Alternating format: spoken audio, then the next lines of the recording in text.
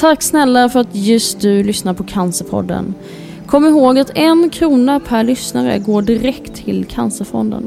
Så tack för att du är med i kampen mot cancer. Veckans hjälte till Cancerpodden heter MTR Express och välkommen hit Andreas Rimborg från MTR. Vilka är nu MTR? Tack så jättemycket Anna. Jo, MTR Express heter vi och vi är det röda snabbtåget mellan Göteborg och Stockholm med bäst punktlighet på sträckan och i paritet med flyget. Dessutom erbjuder vi lägstpris med snabbtåg på sträckan från 185 kronor.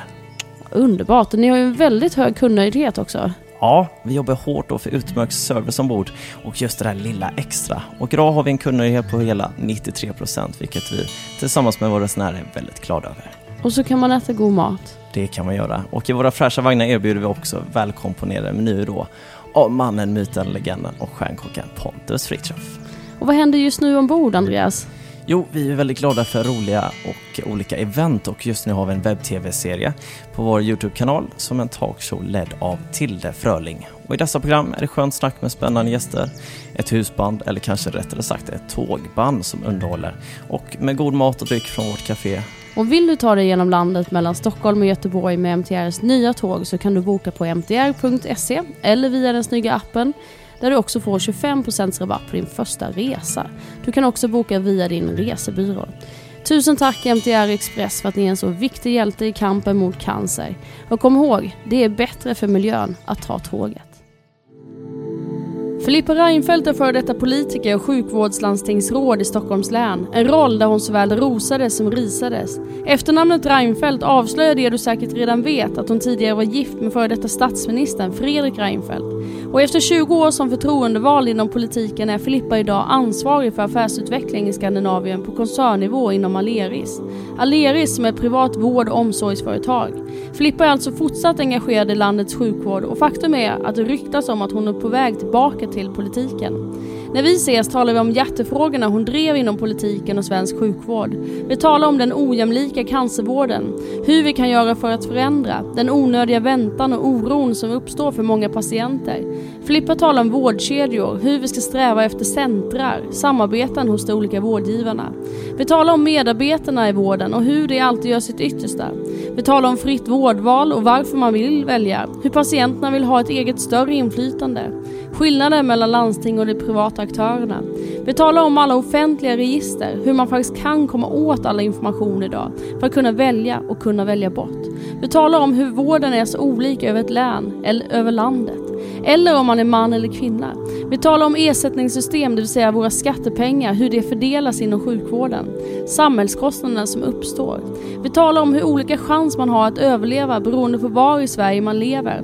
Hur paragrafen, vård för lika villkor för hela befolkningen, inte gäller i praktiken. Vi talar också om Filippas egna operation i halsen, rädslan inför om det var cancer eller inte.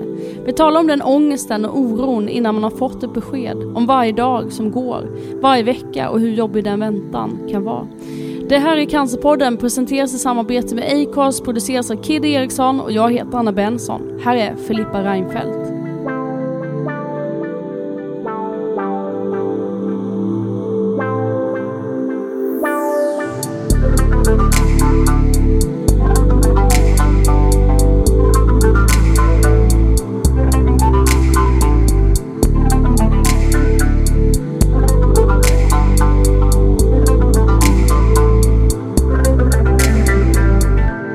Välkommen hit Filippa Reinfeldt. Tack så mycket.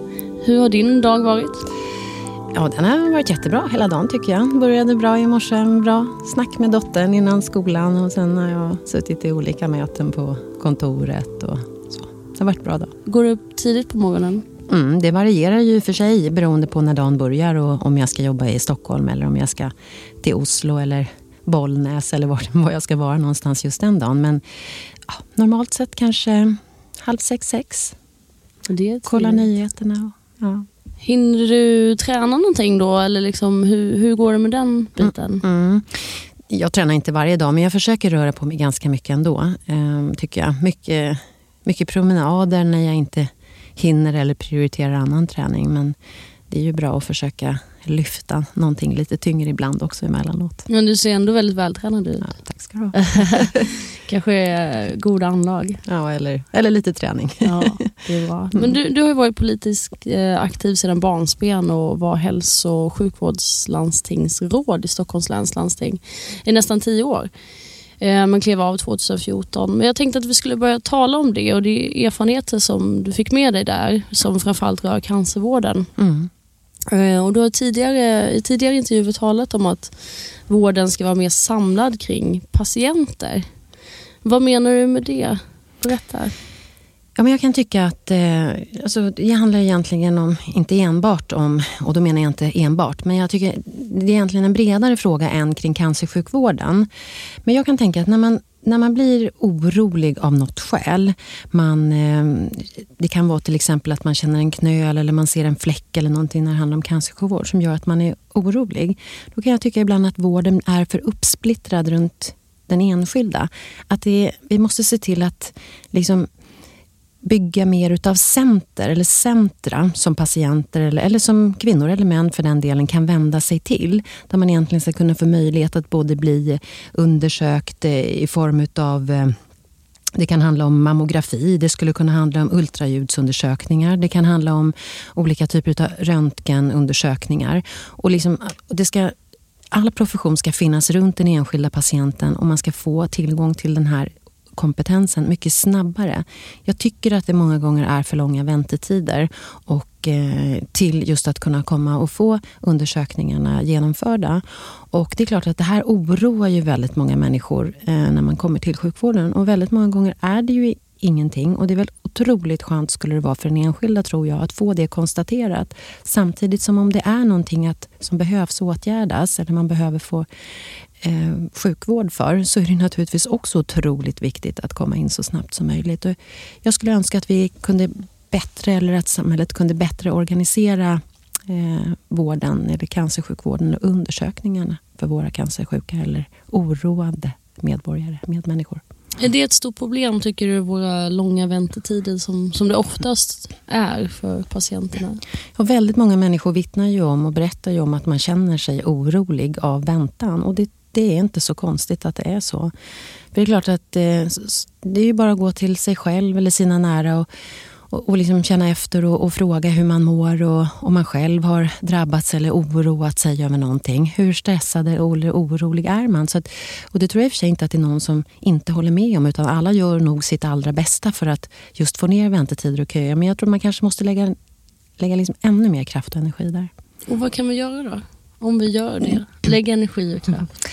Ja, mycket handlar ju förstås om inte enbart vad politiker gör för någonting utan också om att det ska finnas mycket sjukvård förstås att tillgå. Och sen också om hur man väljer att organisera vården runt omkring de enskilda patienterna. Och jag tror att mycket handlar just om att hitta bra vårdkedjor och att oavsett om man arbetar på kanske ett stort offentligt drivet sjukhus eller en mindre entreprenörs- eller privat aktör så ska man ändå försöka se att man finns där och jobbar med skattemedel för våra medborgares bästa så ska man försöka hitta bra vårdkedjor och se till att alla goda krafter kan få vara med och hjälpa till. Vad menar du med vårdkedja?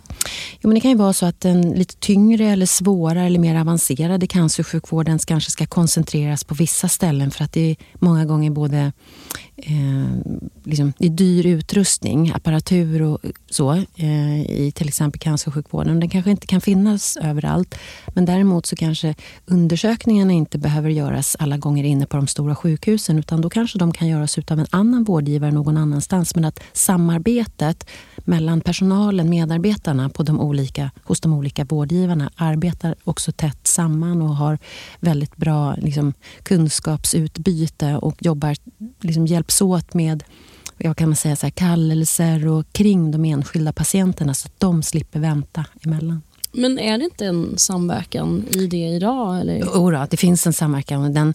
Jag ska säga att min erfarenhet från bakåt, jag har jobbat många år med hälso- och sjukvårdsfrågor från landstinget i Stockholm, är ju det att i princip, jag har ju nästan aldrig träffat någon medarbetare i vården som inte har gjort sitt yttersta både för de enskilda patienterna, både där och då de arbetar men också i samverkan med andra. Men jag tror man kanske behöver hitta ännu smidigare sätt att jobba. Det kan vara allt från liksom kallelser för den enskilda, eller det kan handla om också det fria valet för den enskilda, att man ska ha ett större inflytande vart man vill och vem man känner förtroende för och så vidare.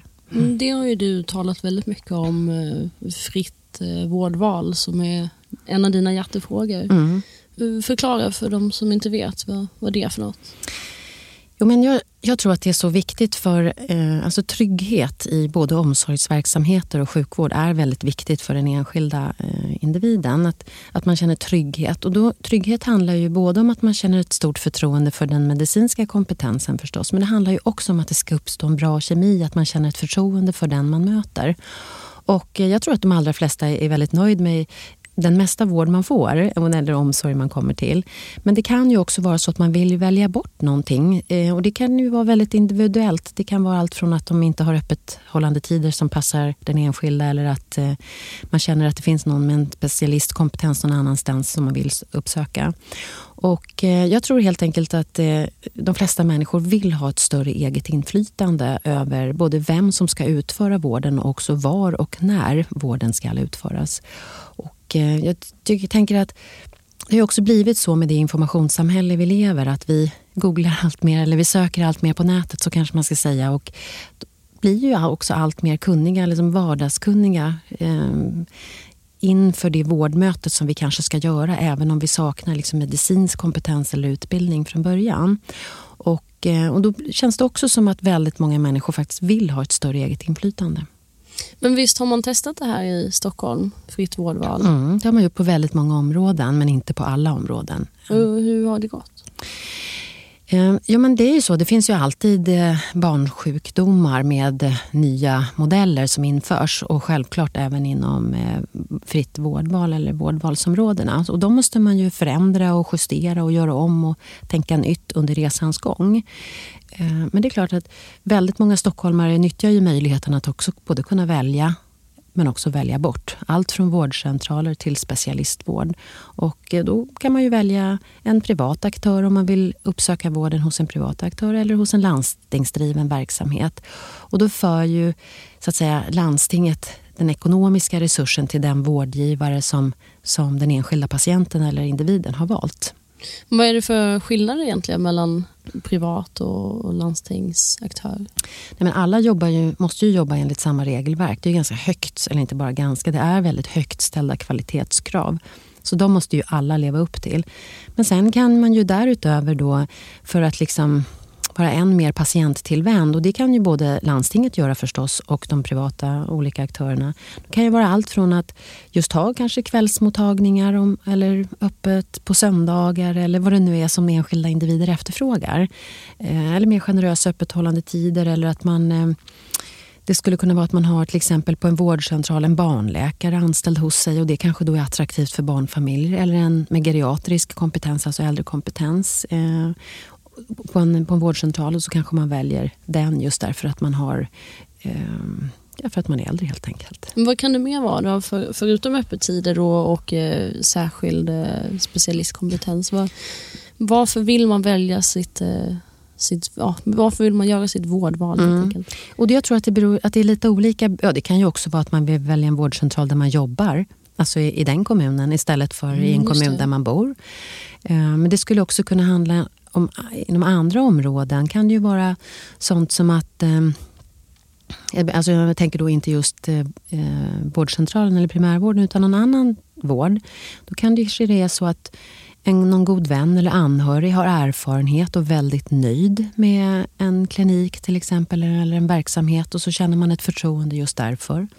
Eller man kanske har talat eller kommit i kontakt med en viss verksamhet av någon anledning och känner att man vill just dit, även om det är längre väntetid än till någon annan vårdgivare. Så jag tror just att det här att man får ett inflytande över spelar väldigt stor roll. Sen är jag övertygad om att på lite längre sikt, i takt med att sjukvården också blir mycket mer transparent, det vad kan man säga så här, att man gör ju kvalitetsuppföljningar, och det ska ju göras naturligtvis ännu mer också framöver än vad som redan görs, och de publikgörs. Det ska finnas en transparens sådana som du och jag som inte är medicinutbildade och alla andra ska också kunna gå in och i offentliga register titta på liksom, hur många reoperationer görs det här, eller hur stor andel patienter blir, till exempel får en infektion eller drabbas av en infektion när de opereras där och så vidare. Och den typen utav information tycker jag att alla människor ska ha en möjlighet att kunna ta del av för att både välja men också kunna välja bort. Men visst är det öppna register idag redan? I väldigt stor utsträckning är det. Men jag tror att vi kommer kunna göra ännu mycket mer, eller vi, men alltså att samhället ser till att det ännu mycket mer följs upp, den vården som bedrivs, och också publikgör helt enkelt, eller ser till att alla människor ska ha tillgång till den information om olika kvalitet. Det är ju inte så att all vård ser exakt likadan ut över Sverige eller inom ett län. Och då tycker jag att vi har en lagstiftning som handlar om vård på lika villkor för hela befolkningen, och den ska gälla oavsett vilket län eller vilken kommun eller vilken stadsdel man bor i. Eller om man är man eller kvinna eller yngre eller äldre. Och då ska man också, tycker jag, ha möjlighet att kunna ta del av information och den kunskap som faktiskt finns i ännu större utsträckning kring kvalitetsskillnader. Sen tror jag i och för sig också att det i förlängningen leder till att alla landsting och alla privata aktörer jobbar för att öka kvaliteten och för att jobba bort kvalitetsbrister i ännu större utsträckning. Och man kan benchmarka och jämföra sig med andra och se hur de lägger upp jobbet på ett smartare sätt eller bättre sätt för att få bort eventuella brister. Så i grunden tror jag att det gagnar helheten. Vi kommer tillbaka till det, hur det ser ut över landet och hur vården faktiskt skiljer sig åt och så. Men du är inne på det lite grann, för och nackdelar med ett sådant fritt vårdval skulle ju då innebära egentligen att de som kanske har flest infektioner vid operationer inte får så många besökare eller patienter. Och då måste de ju verkligen göra någonting åt det förvisso. Men är inte det en ganska stor nackdel också att många av dem kanske inte kan finnas kvar? Ja, fast om det skulle vara så att det fanns en viss verksamhet som höll så dålig eller låg kvalitet att ingen ville gå dit, då kan man verkligen fundera på om man tycker att den verksamheten ska fortsätta att jobba och bedriva den hälso- och sjukvården. Så att, det kan du ha rätt i. Men jag tänker ändå bara lyfta fram för- och nackdelar med det här. Mer. Du har ju varit inne på flera fördelar, men vad är då nackdelarna? Jo, men det finns, jag skulle säga så här, jag tycker att det är en svårighet inom hälso- och sjukvården. Det är att det är ganska komplicerat med ersättningssystem. Det är jättetråkigt att prata om, jag vet, men det är ganska komplicerade ersättningssystem inom sjukvården. Och vad innebär det, ersättningssystem? Ja, ersättningssystem är ju då att det är ju liksom hur skattemedlen, liksom hur de finansierar sjukvården, och det ser ju olika ut, ersättningssystemen till vårdcentralerna jämfört med till ett stort sjukhus till exempel. Och jag kan ju tycka någonstans här att det är väl självklart att många gånger en människa som är relativt frisk mitt i livet kanske kostar så att säga mindre att bedriva sjukvård på en vårdcentral än en multisjuk äldre person. Självklart. Och då kan jag tycka så här att det är liksom, man skulle vilja hitta det här optimala ersättningssystemet som gjorde att till exempel om det tar längre tid att behandla en äldre person med kanske som står på 7 olika läkemedel och har flera olika åkommor, att man kunde liksom hitta ett bättre sätt att ersätta. Förstår du? Så att medan en person som kanske kommer att ha ont i, nu raljerar jag lite, men säger som har ont i en örsnibb eller en liten snuva så, skulle då vara mindre ersatt. Och det går att göra där utifrån olika faktorer, och det görs också idag lite grann. Men jag skulle tycka att det vore bra om det fanns något ersättningssystem som än mer stimulerade till att jobba med förebyggande frågor. Som än mer stimulerade till att kanske jobba just med våra äldre.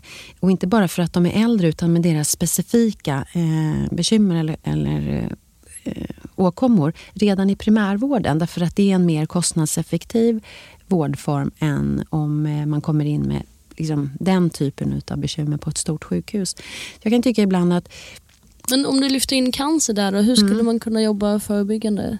Det är ju svårt att säga kanske, men... Ja, det är lite svårt att säga, men jag tror att en sak som är väldigt viktig, det är ju just att ställa diagnos. Där handlar det väldigt mycket om tillgängligheten, att få komma in snabbt. Det är jag alldeles övertygad om att det är så. Mm. Och du pratar ju om att det kanske går lite mer och mer mot specialistvård, att man inte kan bedriva all form av vård under samma tak, lite mer som att allmänläkare är lite på väg bort kanske, eller är det du initierar eller nej? Nej, det tror jag inte. Men utan det är en jätteviktig vårdnivå, alltså just vårdcentralerna, husläkarmottagningarna runt om, och att allmänläkarna spelar ju en väldigt stor roll, och de allra flesta av oss kan ju få fantastiskt fin hjälp där. Men sen när det behövs till exempel en oro, om man känner en stor oro inför eller känner sig bekymrad för man har en prick, en fläck, en hudförändring man inte känner igen, eller man känner en knöl någonstans på kroppen eller har smärta eller så, och man känner att man behöver komma till specialistvården. Och jag har inte gått in och tittat specifikt på hur korta eller långa väntetiderna är idag till exempel mammografin. Men, och det skiljer sig också väldigt mycket i landet. Ja. Men ja. Jag tänker att du pratar om Stockholm kanske. Men... Nej, men jag tänker oavsett egentligen var man finns, men säg att ska man behöva vänta upp i 4 månader kanske för att få komma och göra, om man är oro eller känner knöt, alltså det är väldigt lång tid. Och jag tror att det slår naturligtvis på väldigt mycket annat också i livet, den oron. Man kan ju fundera på också liksom samhällskostnaden i det, utöver den enskilda individens naturligtvis rädslor, och att det kanske också är i värsta fall så att man bär på en cancer som då också man väntar i ytterligare 4 eller vad det nu kan vara månader. Så att jag kan känna just att naturligtvis är det så att kring vissa diagnoser så borde det vara ännu kortare väntetider än vad det är. Om vi pratar cancercentrum och så då, för det är ju det du är inne på, specialistvården under samma tak då. Hur ser det ut? Är du insatt i cancercentrum i Sverige? Och det är också så att bland annat där jag arbetar idag på Aleris, vi driver också ett sånt kräftcenter heter det där då inne i Oslo, där vi har liksom koncentrerat mycket av verksamheterna till ett och samma ställe. Det gör att man kan få komma in väldigt snabbt. Vi driver det där sedan några år tillbaka. Finns det inte i Sverige alls? Jo då, det gör det. Och ibland höll jag på att säga, det finns också verksamheter som har funnits där man har samlat in både just att det finns möjlighet till att göra mammografi, ultraljud. Jag känner bland annat till ett sånt ställe, men just det finns inte kvar längre. Men många upplever just att väntetiderna är lite långa. Men på just cancercentrum, regionalcancercentrum som vi har väl 8-10 stycken tror jag i Sverige. Vad kan man göra där? Väldigt mycket där handlar ju om att också se till att vi både förstås nyttjar resurserna på bästa sätt, men också att koncentrera vården till färre ställen. Och det gör ju många gånger också att du samlar specialistkompetensen som har nytta av varandras kompetenser. Och det kanske är så precis här som inom många andra områden, att någonting som man gör väldigt mycket utav blir man ofta också väldigt bra på. Och därför kan det vara bra att just koncentrera vården till färre ställen. Och det är bland annat det som Cancercentrum jobbar med.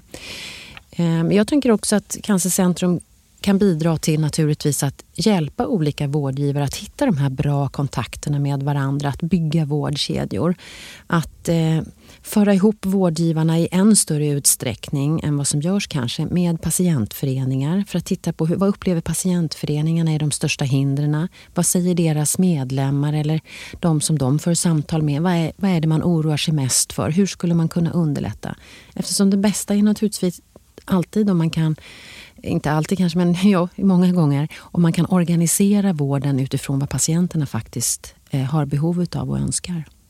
Och jag tänker också tillsammans har vi så mycket kunskap istället för att alla jobbar på varsitt håll. Ja, absolut. Men läkemedel och väntetider generellt inom sjukvården är ju väldigt olika, men också inom cancervården. Berätta om det, Filippa. Du har varit inne på väntetider, men också läkemedel vad jag förstår. Och det ser ju ut så inom en mängd olika områden. Och jag tycker att det är ett väldigt stort bekymmer, därför att vården är ju organiserad så i Sverige. Alltså det är många olika vårdgivare i många olika regioner och landsting. Och det ser ju väldigt olika ut beroende på var någonstans i Sverige man bor. Hur liksom stora möjligheter man har att få vissa läkemedel förskrivna. Och det är ju inte klokt egentligen. Nej, inte om man lutar sig tillbaka eller bara tittar och läser portalparagrafen i hälso- och sjukvårdslagen, så blir ju det väldigt märkligt. Man tittar just att vård på lika villkor för hela befolkningen. Och som sagt, det ska inte spela någon roll var man bor egentligen eller vilket län eller kommun eller stadsdel. Men det gör det faktiskt i Sverige fortfarande. Så det innebär om jag blir drabbad i en region som inte har vissa typer av läkemedel så har jag kanske mindre chans att överleva? Ja, jag tittade faktiskt på statistik kring ett biologiskt läkemedel just mot reumatism för några år sedan. Och då, just det kommer jag så tydligt ihåg därför det skilde faktiskt mellan 2 olika län i Sverige. Man tittade på dem att man hade 3 gånger så stor möjlighet att få just det specifika läkemedlet förskrivet om man bodde i ett län jämfört med om man hade bott i ett annat. Och då tänker jag så här också kring att allting blir så mycket mer publikt. Man kan googla fram, man kan ta reda på, vilket jag tycker i grunden är väldigt bra. Då tänker jag också så här att det blir på något sätt som att man nästan säger till enskilda människor att om du behöver det där läkemedlet men du bor i så kallat fel län då inom citationstecken så är det bättre att du flyttar eller skriver i ett annat län. Det känns inte rätt. Det känns inte som man har organiserat det riktigt rätt. Så att där tycker jag kanske att det skulle behövs mer utav en nationell diskussion eller antingen att landstingen gör det gemensamt under något kanske på Sveriges kommun och landsting eller någonstans och försöka hitta bättre lösningar eller modeller för hur det ska gå till framåt. Men det är ju den frågan man ställer sig. Vad kan vi göra åt det här? Jag vet ju att regeringen nu har aviserat en satsning på 500 miljoner om året under 2015 till 2018 för fortsatt förbättring av just cancervården då. Och att fokus ligger på att korta väntetiderna. Men vad är det mer? Är det på regeringsnivå som det här måste ske? Att en förändring? Och jag tänker, du var ju under en 10-årsperiod nästan och försökte göra en stor skillnad. Och kämpade för det här. Men ändå så ser det ut som det gör. Men det är inte en regeringsfråga. Det är ju inte en nationell fråga egentligen. Eftersom det är så att det är organiserat så i Sverige att det är ju landstingen som beslutar om de landstingsdrivna verksamheterna och sjukhusen och hur man finansierar sjukvården, även den privatdrivna som finansieras med skattemedel. Och därför så ser det olika ut. Man fattar olika beslut helt enkelt i olika län. Jag har ju varit en varm förespråkare och jag har ju för just att jag tycker att jag brukar förkorta det med att säga lag för landsting. Det vill säga att jag tycker att man måste hitta sätt att kanske lagstiftningen måste bli tuffare och kanske mer gå före helt enkelt självbestämmandet i vissa delar när det gäller just hälso- och sjukvårdsfrågor. Ja, det är ju inte rimligt på något sätt att det är som det är. Men då innebär det egentligen, eftersom vi har så öppen statistik och möjlighet till information och sådär, att man kan faktiskt ta reda på var de till exempel har botat flest cancerpatienter. Så är det ju. Och vi har faktiskt rätt allihopa att flytta var vi vill. Och fritt vårdval, det är bara delar av Stockholm, eller hur ser det ut ute i landet? Det ser lite olika ut i Sverige hur mycket vårdval som har införts eller hur många olika vårdval. Det finns flest vårdval införda i Stockholmsregionen, men det finns på andra håll i Sverige också. Till exempel i Hallands län, de har också vårdval inom psykiatrin. Det finns inte i Stockholm vad jag känner till än. Men det ser lite olika ut faktiskt. Filippa, jag tänker, cancervården i Sverige, är den bra om man jämför med många andra länders cancervård? Eller hur ser det ut? Vet du det? Nej, men vi har generellt sett så bedrivs det fantastiskt fin vård i Sverige. Så är det. Håller hög kvalitet om man gör internationella jämförelser. Men jag skulle säga att inom väldigt många områden så är det största problemet med svensk hälso- och sjukvård, det är tillgängligheten. Det är väntetider och köer och därmed också en känsla och en upplevelse, inte minst från den enskilda patienten, om att det inte känns bra. Och egentligen när jag lämnade mina politiska uppdrag i Stockholms landstinget, då hade jag varit förtroendevald i Stockholms läns landsting i 20 års tid. Och jag har ju naturligtvis följt alla verksamheter men även hälso- och sjukvården noga under de här åren och träffat otroligt många människor som har förväntningar, som har uttryckt liksom glädje över allt det fina som finns, men också missnöje med det som man inte upplever fungerar optimalt. Och jag ska säga väldigt, väldigt många gånger har det varit så att egentligen de är ganska små vårdbehov, höll jag på att säga, har varit mest missnöjd. Därför att väntetiderna är långa. Och jag kan tycka att det är så onödigt på något sätt att det är så. När det har så fantastiskt fin kvalitet. När man verkligen är i behov av hälso- och sjukvård. Och de patienterna som har stora behov och som också får fantastiskt fin sjukvård är också väldigt många gånger otroligt nöjda och tacksamma över att vi har så fin hälso- och sjukvård i Sverige. Det är min erfarenhet och bild. Så att fin kvalitet, men vi skulle behöva kanske, eller samhället och politiken och alla andra aktörer måste också hjälpas åt. Det handlar ju något om att se till att tillgängligheten blir ännu bättre. Därför att människors förväntan på att vården ska finnas där mycket snabbare, den ökar. Så kanske det inte riktigt såg ut för 20 eller 30 år sedan, men idag förväntar människor sig tillgänglig vård här och nu väldigt snabbt. Och får man inte det så är man inte helt nöjd. Du var inne på Norge med tanke på ditt nuvarande uppdrag för Aleris. Men om du skulle jämföra det då, är det mycket bättre i Norge? Nej, det kan jag inte säga. Generellt sett så kan jag inte säga det kring all hälso- och sjukvård. Men åtminstone bedriver vi ett fantastiskt fint kräftcenter. Aleris gör det i Oslo, där vi har väldigt korta väntetider och där vi också har ett väldigt fint samarbete med de offentligt drivna sjukhusen. Bra vårdkedja. Så att det är ju självklart någonting som jag skulle vilja jobba med utifrån Aleris sida här, och som vi också liksom tittar på hur vi ska kunna hjälpa och avlasta de stora sjukhusen i Sverige med att finnas där som en del i vårdkedjan. Är det på gång i Sverige? Nej, men det är ju någonting som löpande förs diskussion. Alltså så här, vi samarbetar ju självklart med alla vårdgivare, inte minst i de stora sjukhusen, och finns ju som en del i vårdkedjan eftersom vi bedriver mycket specialistsjukvård, men även också en hel del vårdcentraler runt om. Men det är klart att det handlar ju hela tiden om att se hur kan vi utvecklas och göra ännu mer för att avlasta de stora sjukhusen. Så att de stora sjukhusen, som många gånger universitetssjukhusen och andra, de måste ju få ägna sig åt de svårast sjuka patienterna. Och sen ska liksom medel- och normal stora sjukhus, eller om man ska säga, ägna sig åt kanske annan typ av patientkategorier, specialistmottagningar, en annan typ och så vidare. Och vi vill ju finnas där att liksom bedriva god hälso- och sjukvård, och även om vi själva inte finns i hela vårdkedjan så handlar det om att knyta oss samman tätt med andra vårdgivare, och det är ju många gånger regioners eller landstings egen verksamhet. Jag vet ju att inom cancerforskning är vi ju inte världsledande, men vi tillhör ju de bästa i världen, fast vi har tappat på sista åren, men vi är ändå väldigt, väldigt duktiga på just forskning kring cancer. Men det skiljer sig naturligtvis från vården då, men förhoppningsvis är vi i toppen där också. Även om det är långa väntetider och ojämlik vård i landet. Men Filippa, om vi går till dig personligen då. Du opererade just 2012 för något. Berätta. Ja, det gjorde jag. Jag opererade mig 2012, det gjorde jag.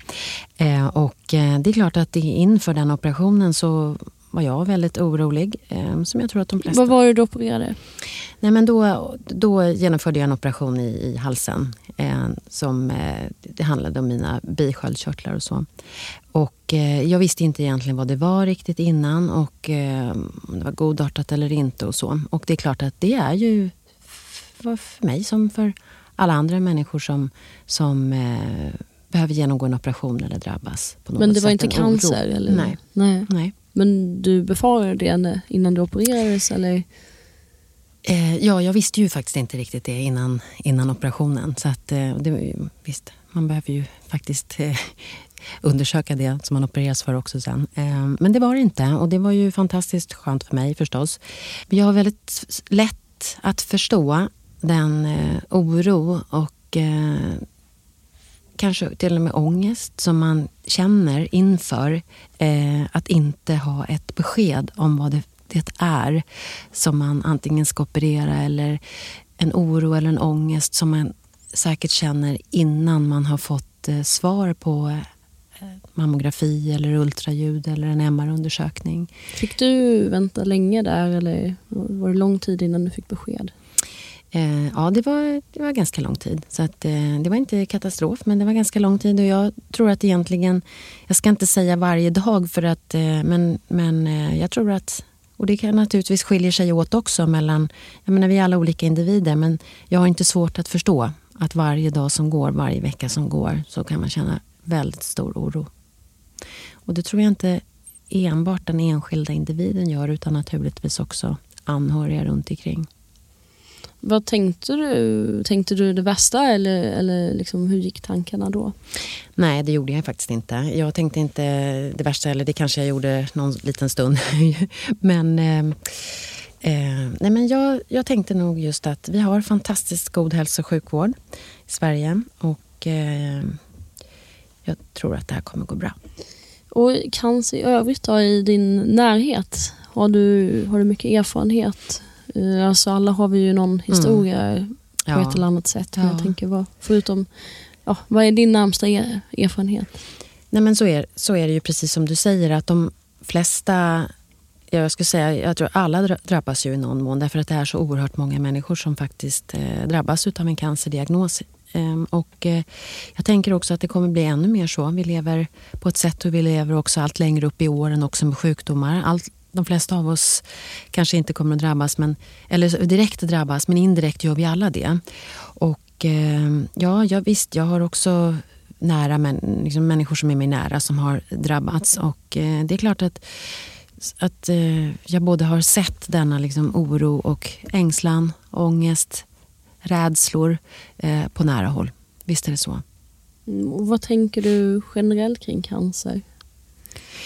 Ja, det är ju, hur ska man uttrycka detta på bästa sätt? Det är ju naturligtvis någonting vansinnigt liksom otäckt som vi självklart känner stor rädsla för. Det finns säkert jag ska inte säga att det finns ju saker man kan göra kanske för att, jag är inte säker på att man kan undvika, så att säga, men man kanske kan, kosten spelar säkert viss roll, rörelser spelar viss roll. Tänker du mycket på sådana saker personligen? Just med vad du stoppar i dig och hur du rör på dig eller hur mycket och så? Jag har nog, men jag ska säga, jag personligen, jag kanske i takt med, jag blir 50 nästa år och jag ska säga så här att jag tänker nog mer på det idag än vad jag gjorde när jag var 30.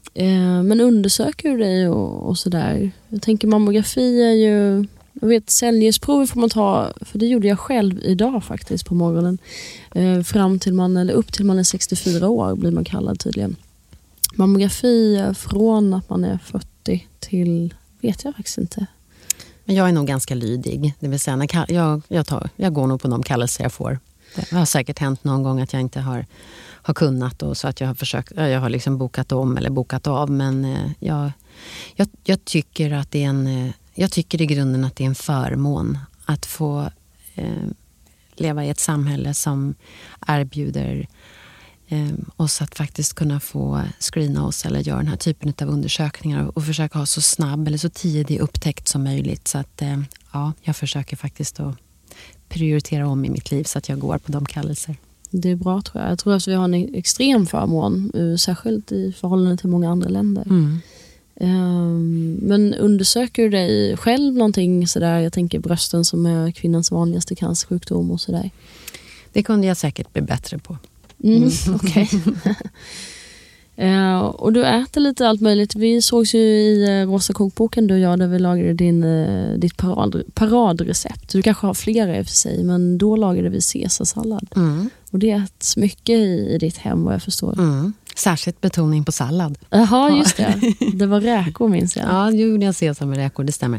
Nej, men jag tänker ganska mycket på det. Och jag ska säga just allt mer också. Egentligen så är jag en sån här person som är väldigt, tyvärr då, förtjust i onyttig mat, höll jag på att säga. Eller mycket med socker eller feta såser och sådär. Så att, men jag försöker tänka på, tror jag också blivit bättre på det med åren. Att ersätta just kanske kött och bearnaisesås med en sallad. Och det är kanske viktigt att ha en balans där också. Men alla har ju så himla olika teorier så man vet inte egentligen vad som är rätt eller fel. Men idag, Filippa, är du ansvarig för affärsutveckling inom Skandinavien på koncernnivå inom Aleris. Så vi pratade lite om det, men berätta mer vad det innebär, för jag tror inte att alla vet riktigt vad du gör nu för tiden. Nej. Aleris, det är det enda verksamheten faktiskt som både bedriver omsorgsverksamheter och sjukvård. Det vill säga vi har allt från äldreomsorg, hemtjänst, vi bedriver sjukhusvård, vi bedriver öppen specialistvård, vi bedriver vårdcentraler i Skandinavien, då i Norge, Sverige och Danmark. Och det jag jobbar med mycket, det är att försöka hitta nya sätt att bedriva vården på. Till exempel att nyttja just det att vi bedriver både omsorgs- och sjukvårdsverksamheter som ingen annan gör. Och det finns ett begrepp, ett uttryck på engelska som egentligen inte finns något tillräckligt bra ord för det på svenska, tycker jag, som man kan säga seamless care.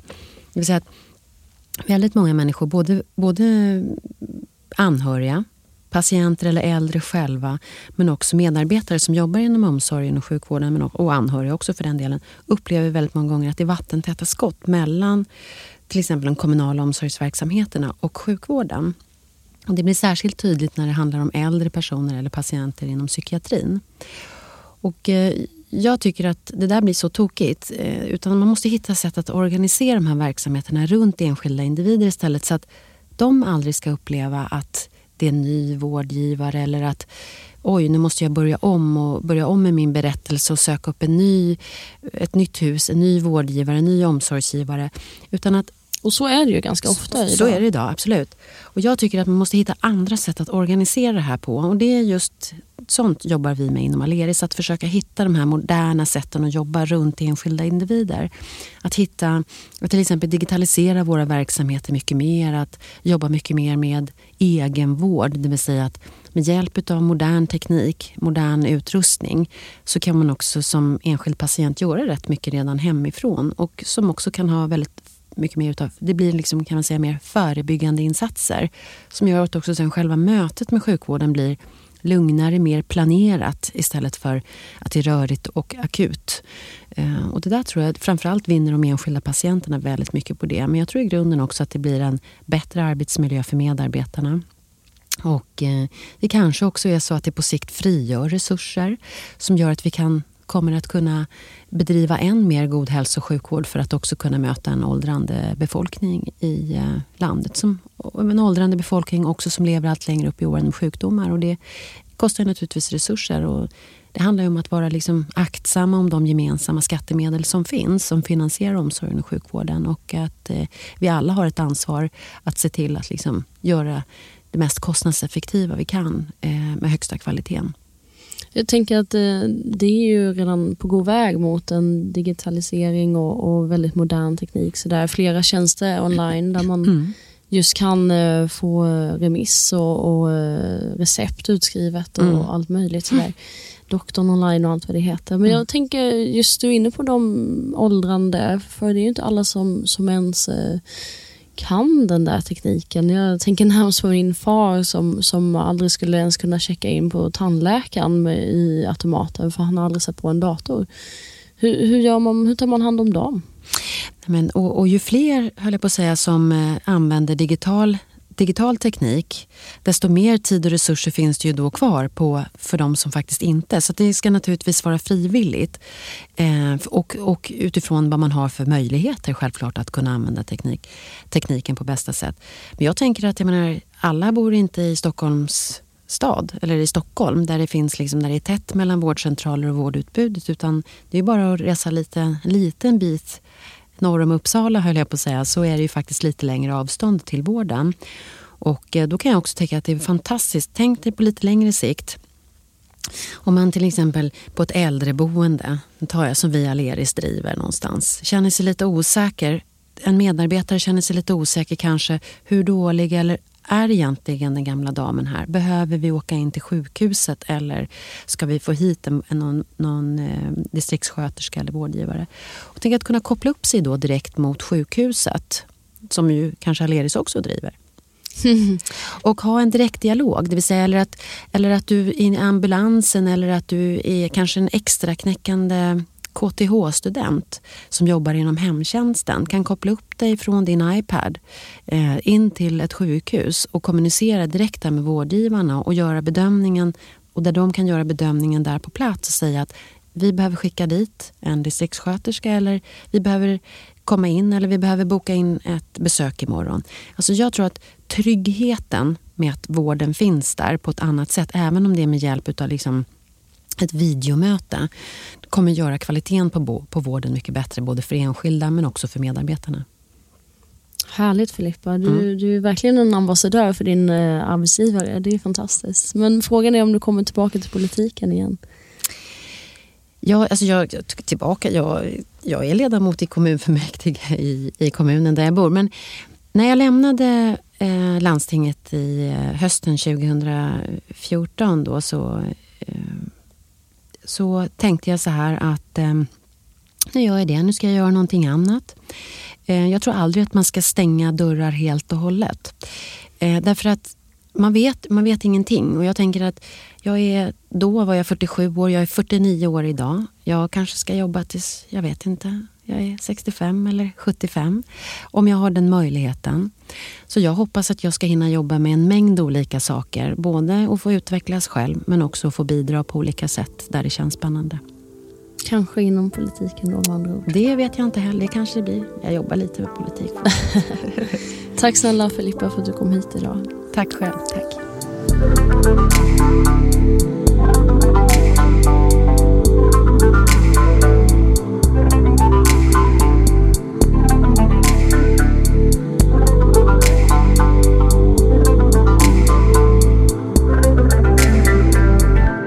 Ja, det var alltså Filippa Reinfeldt. Vilken kunskap och engagemang. Det känns verkligen som Filippa vill göra skillnad. Att man ska ha olika möjligheter beroende på var i landet man bor tycker jag är skandal. Detta måste Sverige få ordning på. Och hur en del kan få vänta 4 månader på att komma igång med sin behandling. Ojämlik vård, väntetider och köer är våra största problem. Kom igen Sverige! Nästa vecka kommer vi få ta del av en stark historia och en annan väldigt klok kvinna. Vimmelmamman Lotta Grej. Vi hörs då. Denna vecka är en av hjältarna i Cancerpodden underbara Skyldpoolen Göteborg. Det har funnits i branschen i över 25 år och har de senaste åren hjälpt till på olika sätt i kampen mot cancer. Skyldpoolen Göteborg har bland annat folierat flera bilar med Cancerpodden för att få upp ögonen på folk och få dem att prata om det. Och det är just det som Skyldpoolen Göteborg är duktiga på, att skapa en snackis. Det är ett företag som hjälper kunderna att synas men framförallt att bli ihågkomna. Man tänker gärna utanför boxen för att skapa ett annorlunda och starkt intryck och är med i hela processen från skiss till färdig produkt. Med en passion och ett fantastiskt engagemang, vilket jag själv kan intyga. Oavsett om det gäller skyltar till konferensrum, fasad eller dekor till era fordon. Man erbjuder helt enkelt en helhetslösning. Tusen tack Skyldpoolen Göteborg för att ni gör så att Cancerpodden syns land och rike runt och för att ni bidrar i kampen mot cancer. Vill du också vara en hjälte i Cancerpodden och bidra i kampen mot cancer? Hör då av dig till info@cancerpodden.se.